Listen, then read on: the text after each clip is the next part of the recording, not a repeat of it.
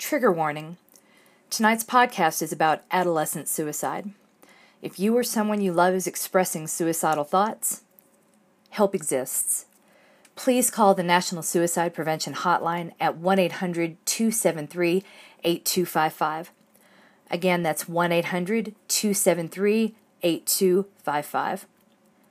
I will be adding a complete list of references for suicide prevention and how to discuss suicide with your children in both the show notes for the podcast and the transcript for this podcast, which will be up on my blog tomorrow at www.coachedandloved.com/blog. I'm not sure which one is harder to raise, hell or kids. Just kidding! Raising hell is easy. Hi, this is Coach MK, and this is the Morning Mantra. Hi, my name is MK Fleming. I'm a run coach based in Denver, Colorado. But this isn't a podcast about running exactly. Don't tell my clients, but we're never really talking about the running. When you know a craptastic event is coming, it helps to have a mantra to keep you centered and focused as you move through it. You don't have to be an athlete to be #coached and loved by Coach MK, and if you are here, then you are #winning at life. Today's mantra is, where there's life, there's hope. There's hope. I know you guys don't like the scripted mantras, but I had to spend some time preparing this one. One of our own is in crisis tonight, and I would ask if you are the praying kind to keep her and her family in your prayers. If prayers aren't your thing, cool. Please send good vibes her way, and definitely keep an eye on my Coach MK Facebook page in case I put out a call for tangible support in the coming months. FYI, this family isn't the only one of ours in crisis tonight. This is the only one I'm allowed to reference publicly. This afternoon I received a phone call. My phone almost never rings outside of office hours, so when it does, I take it seriously.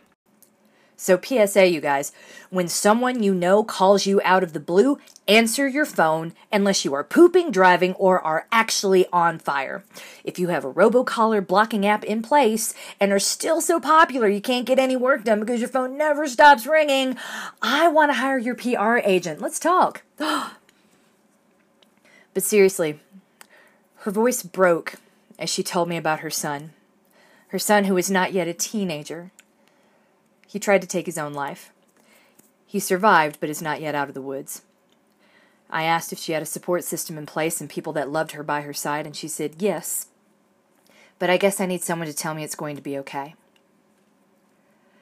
After consulting with several mental health professionals, this is the most appropriate and true response I could muster for you, dear Mama. I don't know that anything is ever going to be okay ever again, that you will ever recapture the sense of calm distraction you were able to enjoy this time last week.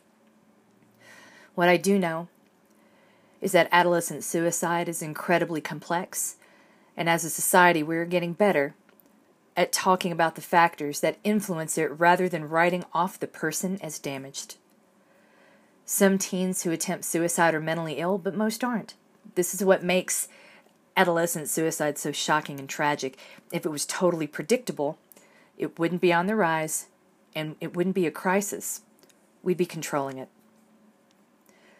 My crisis-driven mantras have a formula: the lifeboat and the tether. The lifeboat is a true, clean data point you can cling to and stay afloat in the dark moments. What this means is I can tell you all day long that you aren't to blame, but without the lifeboat to cling to, a data point you can trust and believe in, then you will drown in that sea of guilt. So here's your life raft. Sometimes there are warning signs of the person's intentions. However, clues may be so disguised that even a trained professional or counselor may not recognize them. Occasionally there are no discernible signs, and the child's suicide becomes a catastrophic decision that may never be understood. Your child might not be able to explain what he was thinking for a very long time. Teenagers are moody, with severe emotional swings and overreactions to certain events, and have poor impulse control. Its development is a process. Suicide is often an impulsive event. This is to say, adolescence can look a whole lot like depression, which can look a whole lot like adolescence. This isn't your fault. You didn't miss anything. You are a good mother. There might not have been any signs at all to miss. Besides, you aren't the only adult who encounters your child. If there were signs, everyone missed them. The second part of the mantra is the tether, the thing that keeps you focused, upright, and moving through the immediate aftermath of hospitals and psychiatric holds. The tether keeps you from drifting away aimlessly into the ocean in that life raft. It keeps you connected to me and to this community no matter where you are. There's nowhere you can go, no distance so far that this tether can't bring you back to me when you need me. Here is the tether. Where there's life, there's hope. Your son lived. As long as he is alive, there is a chance for a new beginning. Every day you wake up and he is still alive, there is a chance for better. And the odds are totally in his favor. He has parents who love him, a network of family members that love him and are willing to physically show up to rally around all of you till the storm passes. You and your husband have good jobs, good insurance, and you know how this system works. That final piece is a huge advantage. Don't forget it. One piece of advice, you need to start calling therapists tonight. One for you and your husband together, and one for your other kids.